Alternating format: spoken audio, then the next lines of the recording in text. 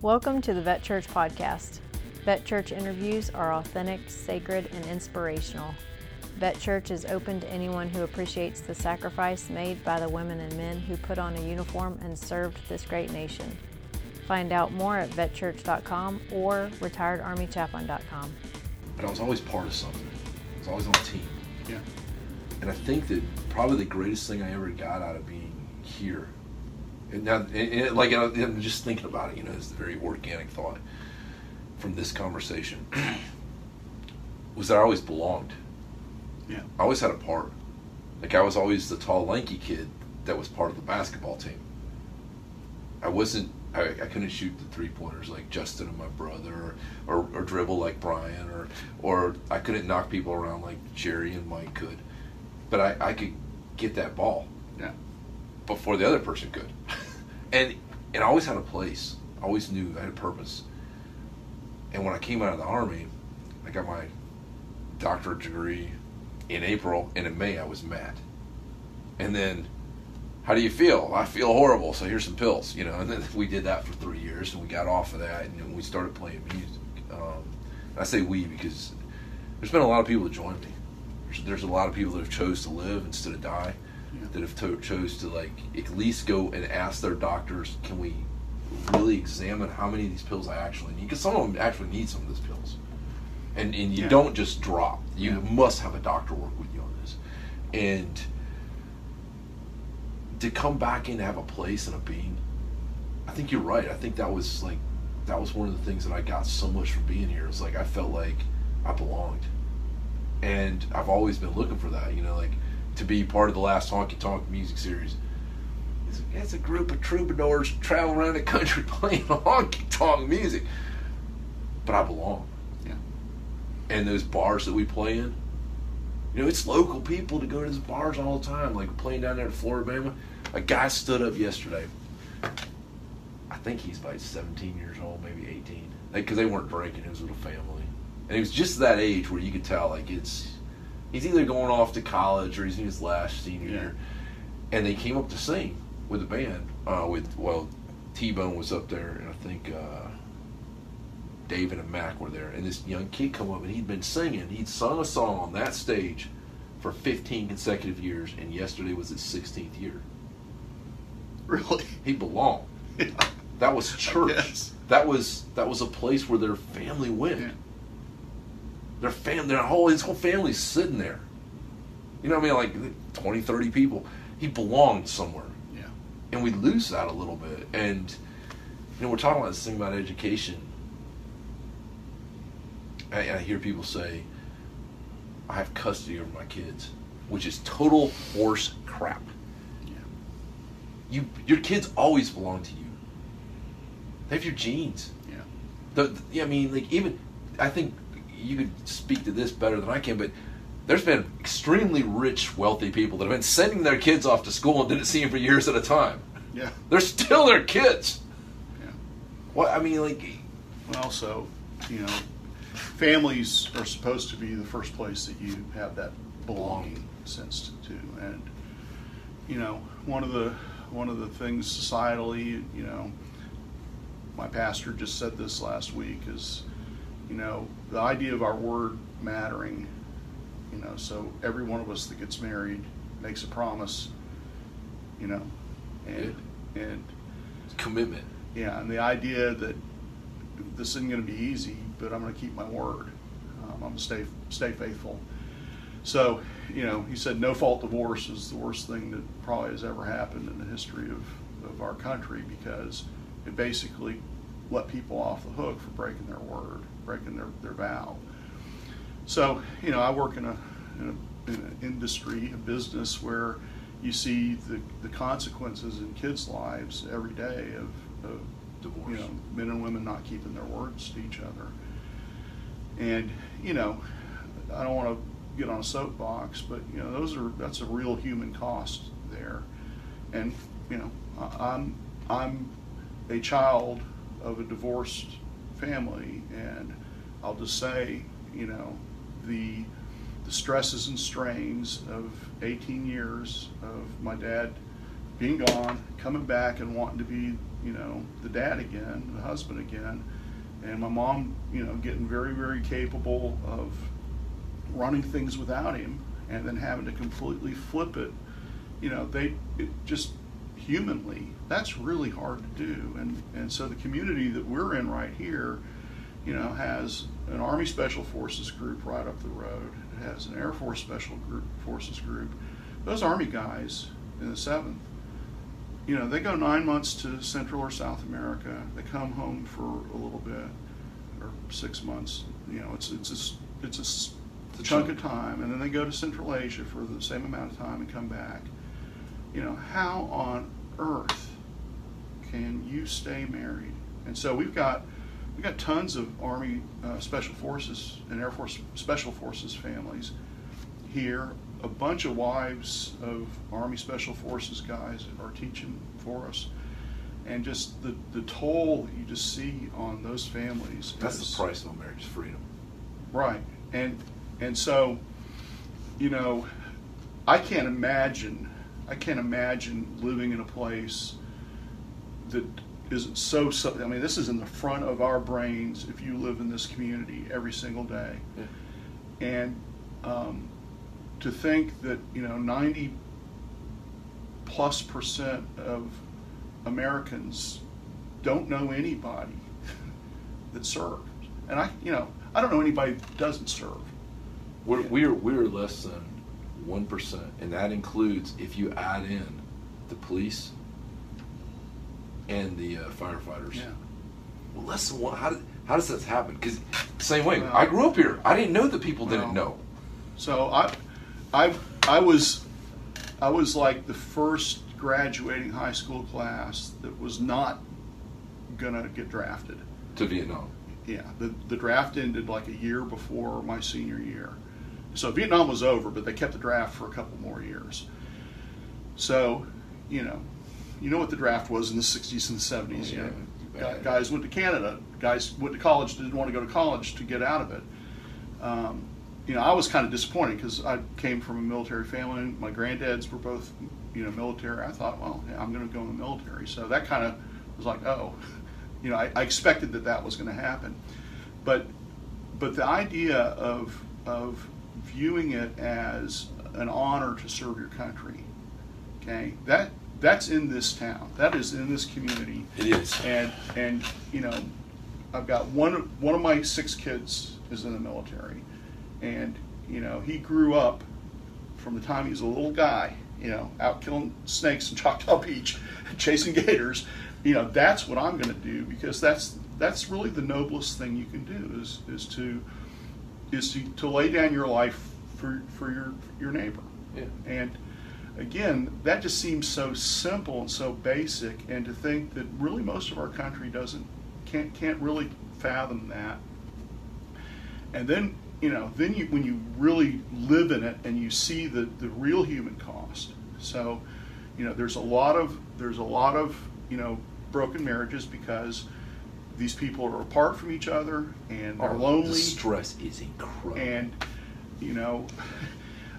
I'm just going to go have sex with a stranger to get some human touch. Yeah, to break it. It's not even like this malicious intent of like I'm going to screw up my marriage. It's just like I'm so freaking lonely. Yeah. I don't know how many times. And there's beautiful women in the military, right? And so Kate, with everybody telling me their stories, I'm walking in the mall with Kate, and a beautiful woman walks up. And it's hard for me to recognize her because she's in uniform. And so I'm thinking... They do look different when they're in uniform. Well, we all do, And I'm looking, and the beautiful woman walks up, and, hey, Chaplain, and come up and hug me. And I don't know how my wife's, we had one rule. None of that anywhere else. That's the one rule. And so... it's a good rule. And it helped. And helps you be married. That's it. Here's the main thing. But there's so much stress. Yeah. And Kate would write me and be like, oh man, this is going on, that's going on. And then I'm on the other side of the pond seeing this and that going on. And it was crazy because it wasn't this, I'm going to hurt this other person. Yeah. It was like, I'm just so lonely and I'm so afraid.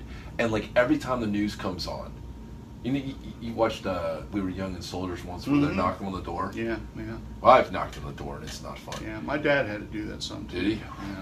Yeah. And so in that culture where you know that knock could come, like Kate would say, like there's these huge amounts of stress that like she wouldn't even watch the news because they'll show something on the news, and if they're showing it on the news, it's watered down, it's diluted, it's not what's probably going on. It's been sanitized. It's been sanitized, so our whole tribe knows that. So if they're showing that, what really happened? Yeah. And to this day, my wife doesn't watch the news. Of course, I don't either because it gets me riled up. But and it's like the gun problem. We got a gun problem, and you're superintendent of a school, we have a problem. I spend a lot of time and a lot of money. Well, the weird thing is we have two opposing sides. We have people screaming at each other. And the weird thing is they both want the same goal. Yeah. They really do. And I really, I don't talk about the ins and outs of all that kind of thing, but what I do talk about is that I believe that we all have the capacity and the ability to sit down and talk. Yeah. And So you went on a team pack trip with Bob Greer, right? Oh, I did. Yeah. That was my first introduction to the Pentagon. Okay, so I remember being in a men's bathroom in either the Senate side or the House side. I'm a young teacher, so I'm 23, 25 years old, and I'm going in there to go to the bathroom, and there's Democratic representative. It had to be the Senate, so because I knew who these guys were. Yeah. And they're in there and they're taking a leak and they're washing their hands, and guys from this is the 80s, so this is the Reagan Revolution, right? So guys from very opposite sides are sitting in there, and that exact thought hit me is, wow, these guys really both want the same thing. Now, they see different ways to go about it. So, big government, little government, all that kind of political theory stuff. But really, the guy that it would be easy to frame, and I think now are frequently framed as, they're the devil. The other side's the devil. That's, yeah. They really kind of want the same thing that you want, but so that you differ in maybe methods and techniques. And I'm not saying that there's not important differences. I got a PhD, large part in studying political theory in Germany. So about a few differences. Yeah, it matters. It does matter. It does. But the point is that when you vilify somebody's intents. Now, I'm not saying there's not bad people and there's not selfish people in government. I've got a friend that won an election to a Florida House seat, and I know what he had to sacrifice just to run. This is not to win and serve; no, it's just to run. Yeah. And I'm going. You either have to be the biggest megalomaniac in the universe, or you have to be somebody that really does want to do good for your fellow citizen, and you're willing to basically put your life on hold. And when you think about these people, so everybody cast these guys that are career politicians and they're making a fortune, and I'm not saying that doesn't happen, but I'm telling you that God says it in Romans 13. You're laying your life on the line to serve in government, civil government. You're laying your life on the line, and you're a minister, and you can't escape that. Now, you may be a bad one, so I'm not saying there aren't Neros and Caligulas in the world, but to have the presumption for me in my cushy little chair in my office, to have the presumption to say that you're the devil because you differ with me on this immigration policy is the craziest thing in the universe. It doesn't make any sense, Mike. I mean, it's madness. Well, and Mike, when I was growing up, we had a neighbor that watched movies. My parents, they were not watching movies. I mean, like I am the exact opposite. And so they weren't we got a TV to watch the NBA, Lakers, and Celtics that year. But that was fuzzy little. It was like the old Atari. This facial hair was because Magic Johnson won that year, and he had this goatee mustache. That's right. And Stewie and I both grew it. I have never shaved mine off. Stewie shaved his off in 3 months, okay, but we wanted to win church league, and we figured if we had Magic Johnson facial hair, the 6'3" fat guy was going to turn into Magic Johnson. I don't know, Jamal Wilkes. Well, so like my parents would disagree with them, but they'd still go over there and have dinner with them and talk, hang out, and like I remember one time Mr. Hilburn whooped my butt, and Dad came home and proceeded to do the same thing, and I thought, well, you don't even agree with him. Yeah. His wife wears pants, it was just crazy stuff, and but it's almost like we've lost that in our culture. Well, that's community though, and there's a respect in a community for people that aren't the same, and again, you can have it any place, so the traditional idea that you got to sort of grow up in the same town, live there your entire life, it doesn't have to be that. What you're doing, you're doing a community creating, enhancing, living thing. And how many miles did you say you travel in a month? Well, last month it was 10,000. Okay, so this month is a few less. Okay, so I remember you telling me you were doing something in California, and I went, "What? You drove to California?" Well, you gotta go where people are, Okay, so but that I don't have a bad back, and I couldn't drive to California.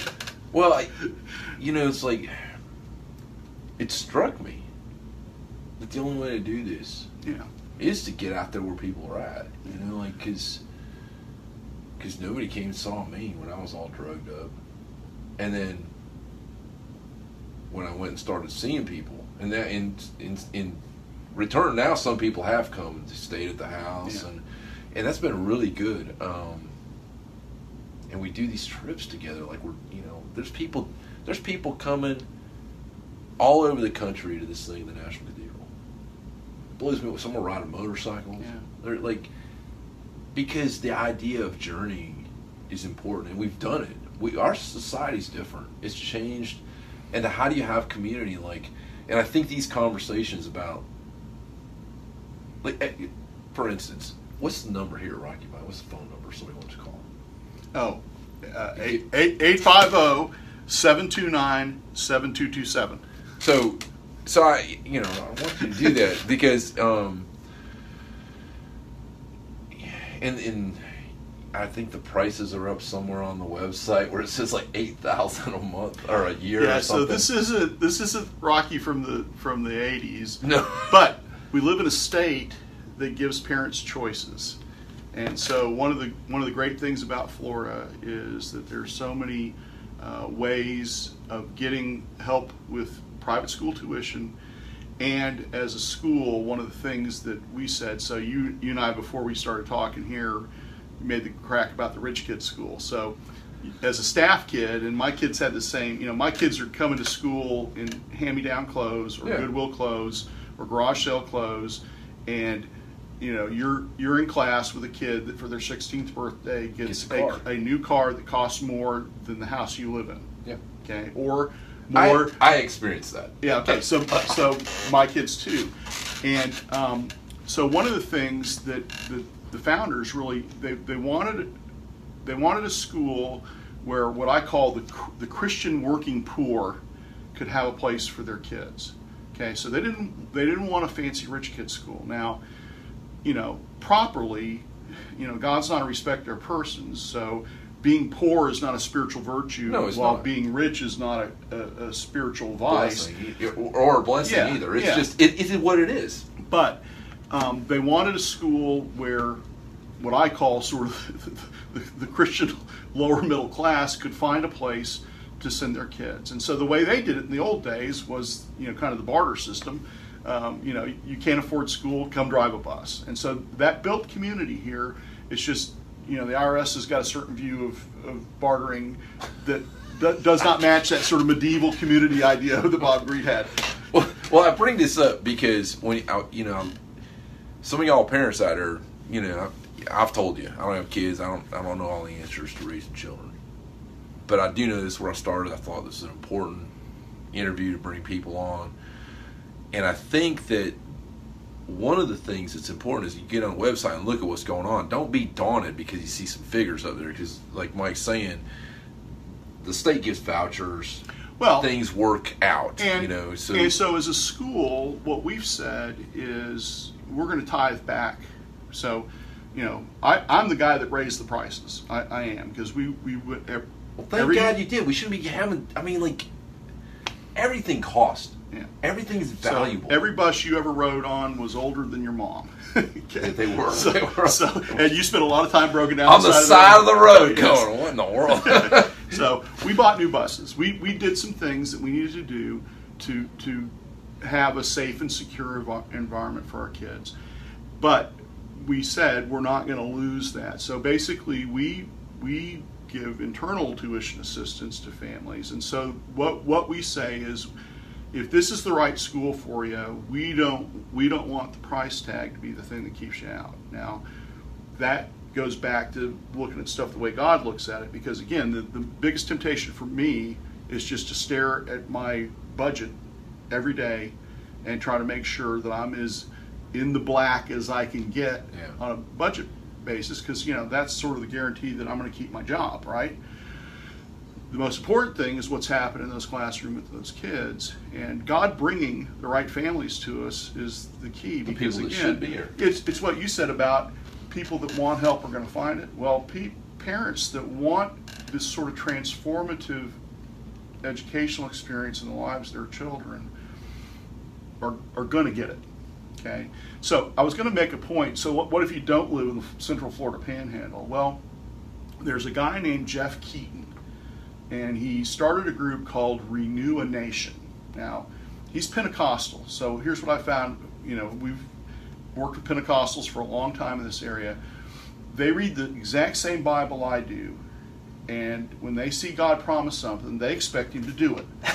Okay, I'm Presbyterian, so I hope that maybe He'll do it. Okay, but they just come out right out saying God's going to do that for us. Okay, so Jeff was pastor. He started a school, and then he saw this problem is that there are so many communities that don't have schools like what we're talking about. And so he started this thing called Renew a Nation, and basically he goes in and he he does what Bob and Harold did. He goes in and helps people that want this kind of education for their kids to do it where they live. And again, there's all kinds of options out there. So we could actually, we have a homeschool umbrella. We can actually educate your kid if you lived in, Death Valley. It doesn't matter. We can set something up. But the point is, the people contact is really important. So if you live, north of the Arctic Circle and there just aren't any people for 40 miles, that's one thing. But most of us live in towns and villages and cities and communities, and that. The most important thing that happens here is the life-on-life contact between Christian grown-ups and young people, and we're all sort of going on the same path. So you mentioned Pilgrimage. One of the other books that we read along with Beowulf is Canterbury Tales. And so Canterbury Tales, which is sort of misunderstood in the modern mind, is kind of a collection of some naughty stories, kind of mixed in with saints' tales. It's about people on the journey of life. Yeah. And it's a bunch of people, good, bad, and ugly, together going someplace, just like real life is. And the book ends with a sermon. And the sermon, it's a medieval sermon, so he's going to talk about the 7 deadly sins, but then he's going to talk about the corresponding virtues. And he's going to basically say, guys, we're on a path. And, keep putting that one foot in front of the other, because in 80 miles you can get from Southwark and London to Canterbury, and going to this place together matters. So, you and me, we are on a journey. The people that are in our lives are in that journey with us, and we're, Lord willing, all going to the same place. Some of us are going to get there faster than others. Some of us are going to have more spills. So, you had a 3-year dark window over here that could have easily cost you your life. I mean, it does. Did. It does. It does for lots of. What'd you say? 22 a day. 22 a day of us. Yeah. Okay. So, and I live in a town where the suicide epidemic is 16-year-olds. Okay. Now that's crazy. That's just crazy. That's like the insane asylum, you know. But that's what's going on in our culture. And again, it seems dark, it seems hopeless, it seems like just give up and. You see, I think we can get through that. Yeah, and I think that's what you're doing. The sacredness of these stories, when, you know, like, I mean, there it is, right there. You know, you can. There's somebody that'll help you build another school. There's the fact that, like, this guy who, for a lot of things, don't care for corporate Christian anything. Yeah. Is sitting here with you because there's an importance about it, even though I don't agree with everything. I certainly agree with the main thing, and that's that people are important and our stories are sacred and we're on a journey. And I don't think that I've got it all in myself, that I'm all okay. At the end of the day, I know that I've got faults and I've got some problems and I've got some real brokenness. And therefore, if I think about, like, you've got some of that same stuff, and maybe together, maybe what I'm kind of pushing against isn't really what I'm pushing against. Maybe what I'm needing is something that I can only get by striving and struggling in a direction that goes on, and that's why it's important to do this, to keep Rocky Bayou going. I mean, like, I never thought I would be sitting here with you telling a whole bunch of people that I think how important this is. But it is. And I've realized it by coming out of the, you know, like, I wrote this song called Johnny Cash, that Veterans Life album, and it talks about, like, I wanted to kill myself.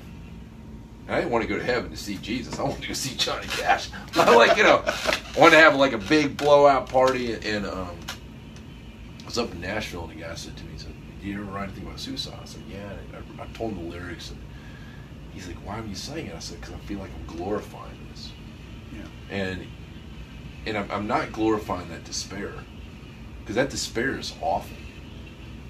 What I do realize about that despair is it's not unvaluable. It's valuable that I went through it. There's something that's worth in that journey, in that struggle. There's something that was there that I'm not glad I went through it at all. Like, I wish I could not have gone through it, but I had to. I think that's actually in the Bible, and it's the idea, you know, that God's frequently much realer to you because of going through something hard. And it's always, the Bible says it's always, the reason you go through hard stuff, the reason God arranges your circumstances in a way that, hey, that's the river and you're crossing it, is because when you come out the other side, you're able to help people that are going through that. So you see that the whole story you told me before we sat down here was where you've been, what have you been doing. And again, you know, that's what I said was the God thing. God's calling you to these people, and, you know, they're not coming to Trinity Presbyterian Church on a Sunday morning to hear this. There's a guy that's lived this, that, you know, you ain't perfect, and you're not, you know, Joe long flowing blonde hair. But you got a touch point here, and you know what these people have lived through because you were there. I've lived through it too. Yeah, I mean, it's like, and I think that's, you know, I did my Sunday thing, and I said, you don't follow me, because I'm screwed up. I'm vulgar. I'm just not the guy to follow. Maybe the guy that's wanting that $56 million plane, maybe he's the guy we should all be following. Like, I'm not really sure that he isn't the guy. So, you know, if the value of the vehicle that you're using to transport yourself is, hey, I gotta say, I don't deserve a $56 million plane. I wouldn't know what to do with it. I don't know how he feels at the end of the day, but a lot of us have had a good chuckle over that. I mean, you know, somebody asked me once, well, wouldn't it be cheaper to fly? Because I do a lot of traveling, you know. So I did the base ticket where I'm scrunched up in a seat like this, because y'all know I'm not small, and it's still $200 cheaper for me to get in my vehicle and drive down the road. I mean, And then I see people along the way that I wouldn't have seen otherwise. But, well, I think about this whole thing. I think about the fact that there are resources for people out there to do school. You've invested your life in caring for others and building community. And there's nothing more important in my mind than the sacredness of story. I was out in went out and saw a guy the first, maybe it was the second summer. It's all starting to run together. I can't remember when it was, but I went and saw this guy, and we'd been in Afghanistan together, and he was struggling. I went and saw him this year, and he's doing so much better. And he showed me this bush. It's called a burning bush. It's a real thing. It's called a burning bush. Really? Yeah. And he's in southern Idaho, right above Utah there, and I mean there ain't nothing. Middle of nothing. And Rick, you remember showing me this thing, and he showed me this bush. And there's that story in when I became a chaplain.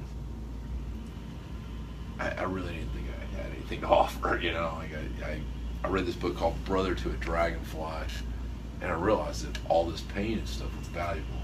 Like growing up in a trailer and everything I did, it was valuable. It was good that I was where I was at. And it was a different take on it. And he showed me this bush, and I was brought back to the story of Moses walking out in the desert. And God's like, take your shoes off because you're on holy ground. You take them off. Mm-hmm. I don't know what the heck that meant, because now you're on holy ground, so your feet's touching holy ground. Aren't you being consumed? Yeah. But like I always thought to myself, like when somebody starts telling me their story, proverbially, I needed to take my shoes off and sit down and shut up and listen because something valuable and important was going on. And I want to thank you for sharing today, for all the Beowulf. If it wasn't for you, you taught me how to do my first poetry, my first songs, like the whole. It was pretty cool doing this interview with you. So, did I ever throw any of your what would they have been back then, cassettes, out the bus window because Screw and I were on the? I know I threw some of Justin Paulk's out the window. You probably threw out the Rush CDs. Yeah, I actually have a lot of respect for Rush now. So what a band! Yeah, really talented. Well, it's But you like U2, I think, in high school. I still like U2. Okay. And I like U2. I think that they're great. So I'm a little bit more liberal now in my musical taste than I was. Well, here's what got me about Bono. And so many of the people that I play music with do not like U2. Bono gets on these kicks, man. He just, he'll stop the van. There's stories of him stopping the van, and one of the bass players, Adam, I think, is not even a believer of any. He's not a Christian of any sort or any claim to fame. And him and the Edge will get out there and he'll bring out the Bible. He's preaching at everybody on the tour bus. And there's stories of him sitting on, getting these harebrained ideas where he's going to raise money for Africa and he's going to do this and he's going to challenge the U.S. government. I'm taking a page right out of his book. I'm just going to do everything I can with everything I've got. And I love music.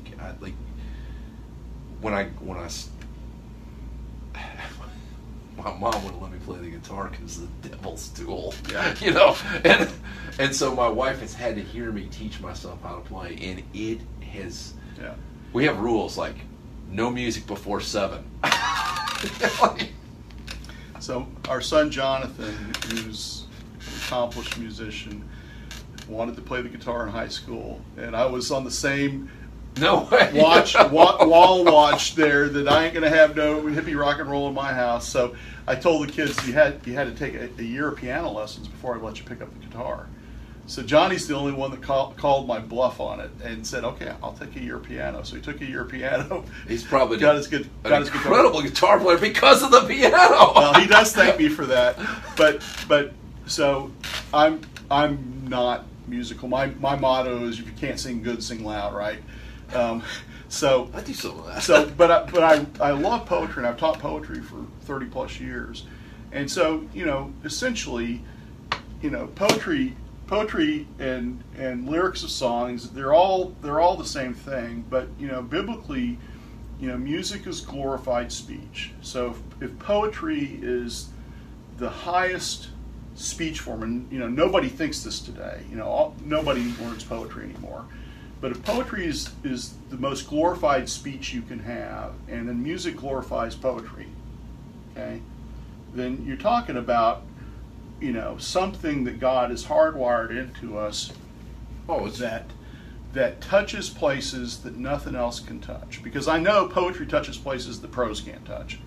And I know that music touches places, and even instrumental music touches things. But music and words, done the craft of that, but it's also the content of it.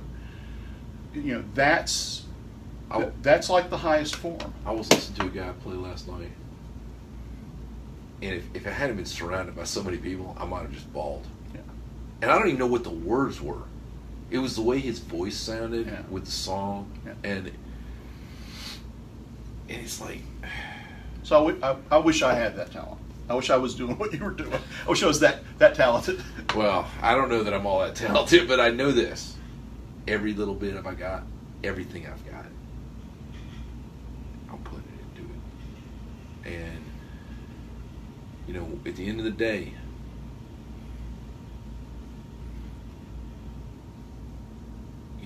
that little dash in between those two dates, I'm not going to feel bad about what I did with the dash. Yeah. And whether or not I have a funeral or anybody comes to that stuff, that doesn't matter. Because I think that we're in the birth canal, Mike. Yeah, that's a good way to. I think that this next life is what it's all about. It's the real one. Because all this stuff here, I know we're on the school thing, I almost got a little crazy. It didn't really stop you before, I will know. Did I? But all this stuff here. That's probably the most cussing I've heard since someplace in the 7th grade. In my DOD school in Germany. But you taught me that it's not cussing. I did. Just being vulgar. I did have that. I still occasionally do that little chapel. My whole tribe, we're a bit vulgar, but we do not assume the power of curses. Yeah. And we are not blaspheming God. And I know.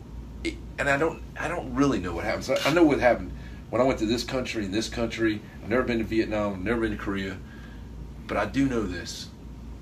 There's something happened over there that, like, all the squeaky clean, chrome, polished stuff, that doesn't matter to me anymore. Yeah. And it doesn't matter just about 90% of Vet Church,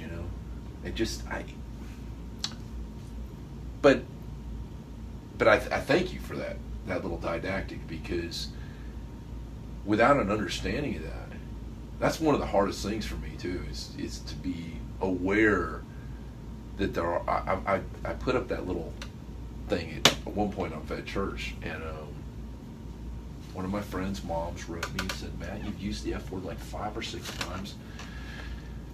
You just don't need to do that." And I thought, well. Yes, I do. And then I realized that she wasn't saying that to be critical. She was saying it's because it's true. Because out here in society, people don't talk that way all the time. And so, if you want to be engaged in this over here, I don't need to shock and awe everybody like I was in basic training or. Yeah. So it's a. But the idea is really. At the end of the day, I want to give everything I got, and I think that's what you're doing here. I mean, it's good that you've raised up some. Like, man, I don't remember we didn't have food sometimes. Like to be a teacher at this school at one point required that you kind of do what I'm doing now. Yeah. You throw your entire life into it. You go through your house. You find out what's valuable, and you sell it because you're going to make it the next year. And then the next year, maybe you'll have something to sell, and maybe you won't. Yeah. Maybe you go somewhere else. Yeah. And no, it was the Protestant version of taking a vow of poverty, which I'm glad you've got. You know what? There's nothing glorious in being poor. The poor, They're poor because they need to eat. They want jobs. They'll come across the desert and die in the desert. They'll face having their kids ripped apart. They'll do anything to get a job. Yeah. So, anyhow, my goal is that, again, I want people with the hearts that would take that vow if that's what it took to reach a young person. But yeah, I'd rather be able to let them have a house. Your people aren't buying a house on the water either. I know what's going on here. Like we're talking about paying the electric bill. Choctaw Beach, baby.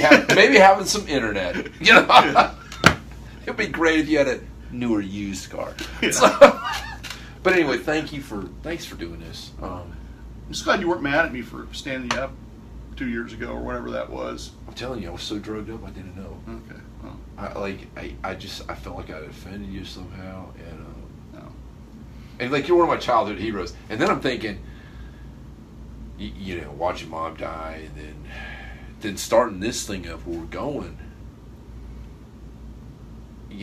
I've always been busy, so when you're working 60, 70 hours a week, and trying to stay married and everything else, I just never had time to address it. And then Billy decided to rent our house and mentioned going back to because he wanted to bring his kids to Rocky Mount. He's moving, you know, he's going to commute up there to wherever it is he's working at, and somewhere in Alabama, and rent the house so that we can go on the road and do this. And he's like, well, you know one of the big wigs down there, don't you?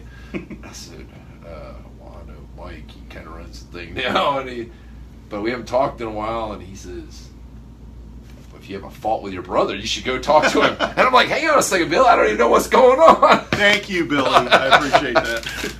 But I don't even know if Bill's on Facebook. I think his wife is, though. So. But yeah, thanks for doing this, because I keep, I'm constantly aware that there's so many parents that are trying to do this. I mean, like there's so much guilt, and guilt is always 100% of the time self-perpetuated. Yeah. And shame comes from the outer culture, but the outer culture can't even shame you right now because there's just no real good answers. Yeah, it's a tough time. It really is. And, I'm glad my kids are young enough to have been babysat by you, but they're more in your kind of generation than they are in the current one. Their kids are the current generation, and yeah, this is a hard time to raise kids. It is. And again, you gotta put your faith in God that He's going to get you through this. And you see, like, people almost every day somebody joins Vet Church, and it blows my mind because you can go in and add your people, but nobody's going to add their friends if they don't believe in it. Yeah. And looking to believe in something that doesn't have an offering plate, doesn't say give me, at the end of the day, I don't know how this is getting funded most of the time. I mean, especially when Kate quits her job and we go, but we do. I'm lucky, man. I got $2,000 a month, man. I'm a retired Army captain.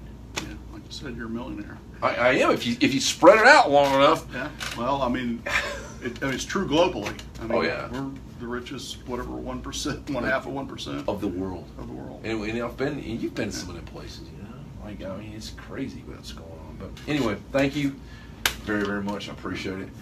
Godspeed in your 10,000 miles a month. Well, we might slow it down a little bit, and that way I can sit with people and do more of these, because that's where Vet Church. This is where Vet Church is going. My goal for next year is to do 400 of these interviews. Wow. You'll be a busy man. Well, it'll be worthwhile, because I think then it'll change things. There's a lady in Fort Worth, Texas, who wants to be another part of Vet Church, like a subsidiary, do the same thing. Yeah. So I'm all about that. I mean, I think it's important. There's too many people that their stories are sacred. They're worth sharing. There's something good going on. Yeah.